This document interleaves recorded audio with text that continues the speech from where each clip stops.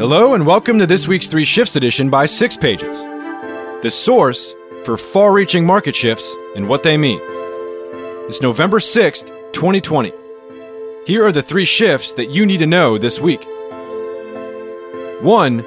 California's Prop 22 and Prop 24 set a new tone for the gig economy and data privacy. 2. New H-1B visa rules make hiring foreign workers more expensive. And 3. U.S. health insurers and hospitals are forced to publicize their negotiated rates.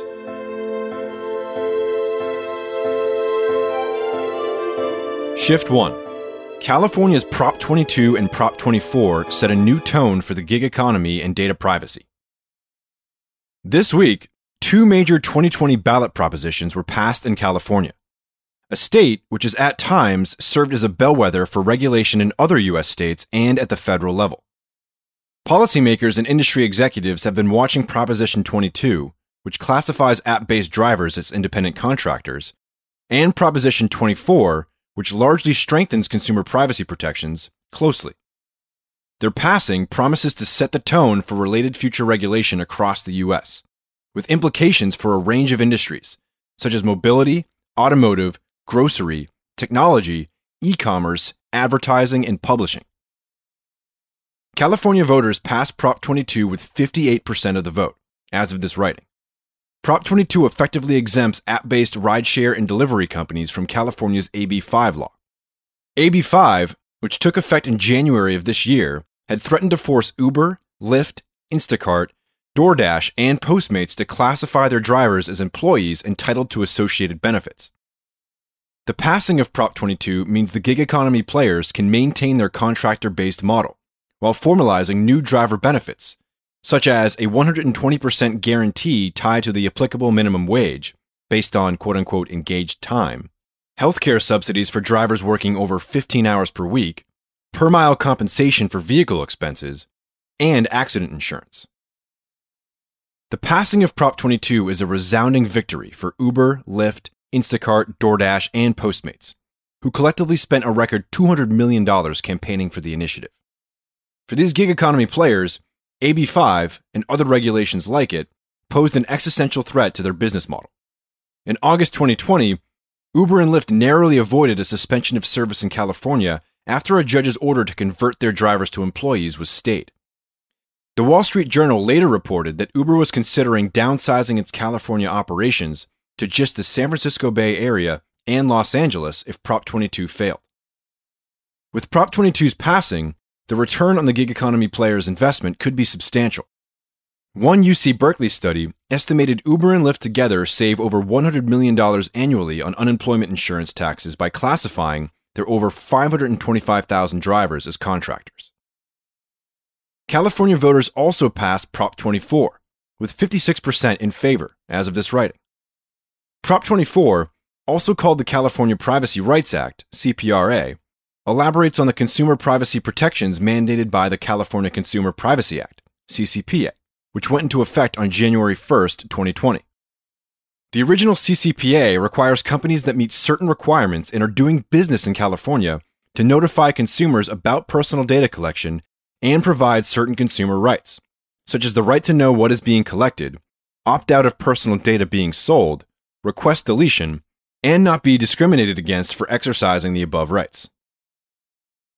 The new CPRA takes it a step further, giving consumers the right to limit use of certain sensitive data, for example, race, health data, geolocation, and sexual orientation, and restrict sharing, not just selling, of their personal data between companies. It also triples penalties for violations related to children under 16 and establishes the California Privacy Protection Agency, CPPA, with a $10 million annual budget for enforcement, rather than leaving it to the resource-constrained California Attorney General. Prop 24, however, has its critics, who have pointed to certain concessions to industry. Examples of concessions include allowing companies to disadvantage consumers who opt out. For example, loyalty clubs can withhold discounts, and exceptions for credit reporting agencies and data gathered from quote-unquote widely distributed media. While the full impact of the initiatives remains to be seen, we can expect them to influence future legislation. Prop 22 will likely dampen enthusiasm for legislation similar to AB 5 in other states, potentially redirecting the energy towards strengthening benefits and protections for contractors. Prop 24, on the other hand, will likely inform federal privacy legislation, which in concept has bipartisan support, with the CCPA and CPRA serving as a blueprint in some respects. To read more content related to the gig economy and privacy regulation, check out our January 10th, 2020 brief, Uber and the Gig Economy Are Facing Headwinds, and our December 30th, 2019 brief, The California Privacy Law effective January 1st will set the tone for U.S. regulation. Shift 2. New H-1B visa rules make hiring foreign workers more expensive. Last week, the U.S. Department of Homeland Security, DHS, introduced a proposal to change the allocation system for H-1B visas from a randomized lottery system to one that prioritizes the highest salary jobs. H-1B visas permit foreign workers in quote-unquote specialty occupations to work for U.S. firms. The government determines 4 wage levels for each occupation within a U.S. region and requires companies to pay H-1B employees at or above the wage level aligned with their experience. The proposed rule would make it almost impossible for workers in the lowest wage band, i.e. entry level, to get one of the 85,000 H-1B visas allowed each year. The administration intends for the rule, currently in a 30-day comment period, to be complete before the end of President Trump's term. The recent proposal comes on the heels of 2 rules announced in early October 2020 overhauling the H-1B program. 1/3 of H-1B applications are expected to be disqualified under these October rules, though current visa holders won't be impacted right away. The first rule, which was published as an interim final rule and took effect on October 8th, raised the wage floor significantly for foreign workers. It increased the wage floor for entry-level workers to the 45th percentile, up from the 17th, and for highest skilled workers to the 95th percentile, up from the 67th, for a given profession. In many cases, wages increased by $40,000 to $50,000 at each level. In San Francisco, for instance, an entry-level programmer on an H-1B will be paid a minimum of $112,000 versus $78,000. Under the rule, there are over 18,000 professions with a wage floor of $208,000, even at lower skill levels. The second rule, also published as an interim final rule and scheduled to take effect December 7th, has several implications. It narrows what qualifies as a quote-unquote specialty occupation and requires foreign workers to have a college degree specific to the given role, versus a more general college degree mandate or experience-based qualification. Workers hired by outsourcing firms, for example Infosys and Accenture, to work on-site at another company will also be more heavily scrutinized and be granted only 1-year visas instead of the typical 3 years, increasing the application costs for employers. The stated goals of the current U.S. administration, which has not been friendly to foreign worker programs, are to prioritize American workers and provide upward pressure on wages. The administration notably had issued a temporary ban on foreign workers coming to the U.S. on H-1B and other employment-based visas in June 2020, amid the pandemic, though a judge later blocked enforcement. Supporters have argued that the changes would mean that some foreign workers would be paid more fairly. Opponents of the rules, in turn, cite the unrealistic wage levels, constraints on firms' ability to recruit top talent, and damage to U.S. innovation and competitiveness. For businesses that rely on foreign skilled workers for key roles, the H-1B changes are a significant threat to the way they do business. Legal challenges are underway, including a recent amicus brief from 46 companies, including Apple, Google, Amazon, and Facebook. The accelerated pathway used by the U.S. administration makes the October 2020 rules in particular more likely to be struck down. The tenuous position of the acting DHS secretary, who has been ruled by a judge to be serving illegally, could be another point of vulnerability in a court case. It's not clear whether Joe Biden, who has indicated support for raising wages for H-1B workers, would keep or reverse the changes if he wins the presidency. In addition to legal challenges, companies are also considering options such as permanent remote work, shifting headcount away from the U.S., and establishing new facilities in other countries. Canada may be a beneficiary of the new policies, with recruits from U.S. universities sent to satellite offices there. If the rules are sustained, companies will have to make significant longer-run adjustments to how they hire and train, with a heavy emphasis on internal skills development.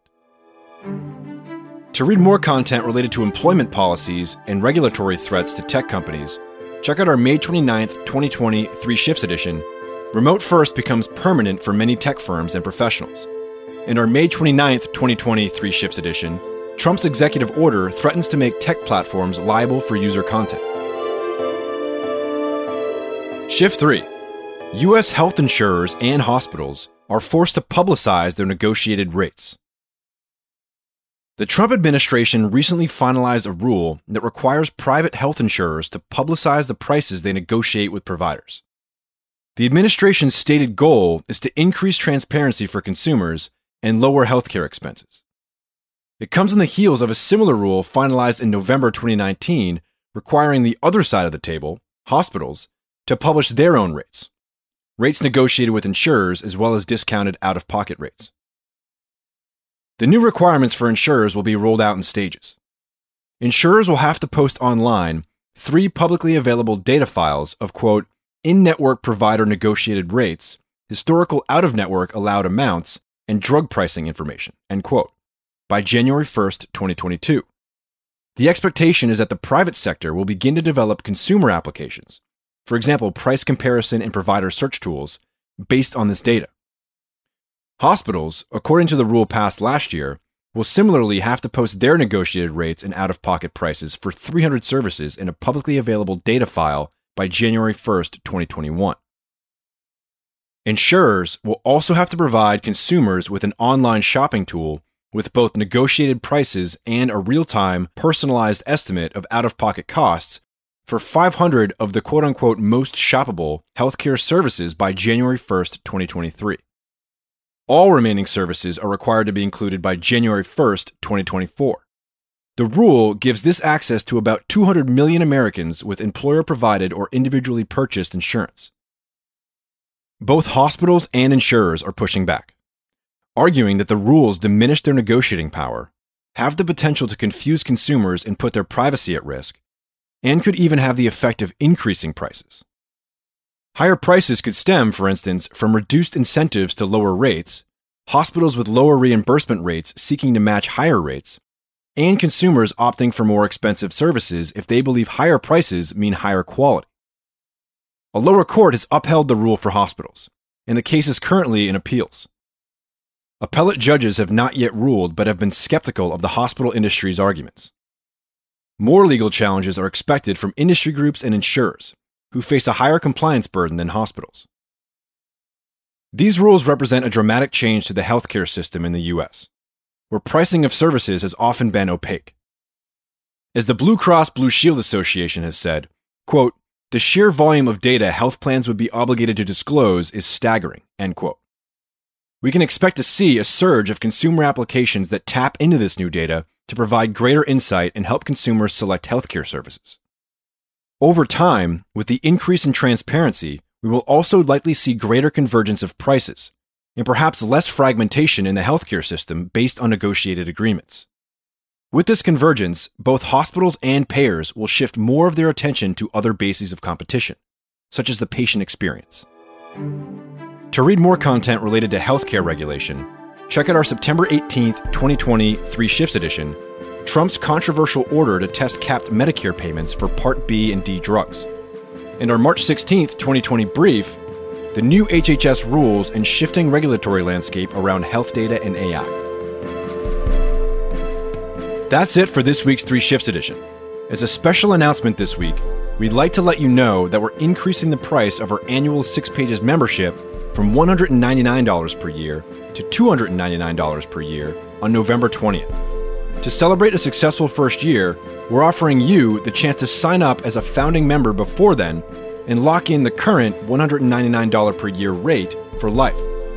In addition to locking in that rate, founding members will also have a direct line to the 6 Pages team, be able to weigh in on new products and features, and in some cases get early access before we roll them out to everyone. To sign up, use code FoundingMember859 on our Join page at 6pages.com/join anytime before November 20th. The link is also in the show notes. And what a first year it's been. To pull from just a few of our flagship briefs, we described the satellite internet opportunity nearly a year before SpaceX's Starlink was ready to launch a public beta. We covered national digital currencies more than 6 months before China announced over $150 million in digital yuan transactions.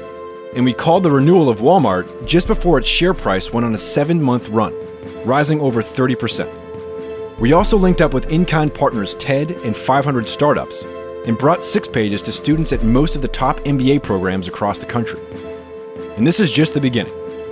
Going forward, keep an eye out for our upcoming brief on electric vehicles and their growth trajectory. And talk to you again on next week's 3 Shifts edition.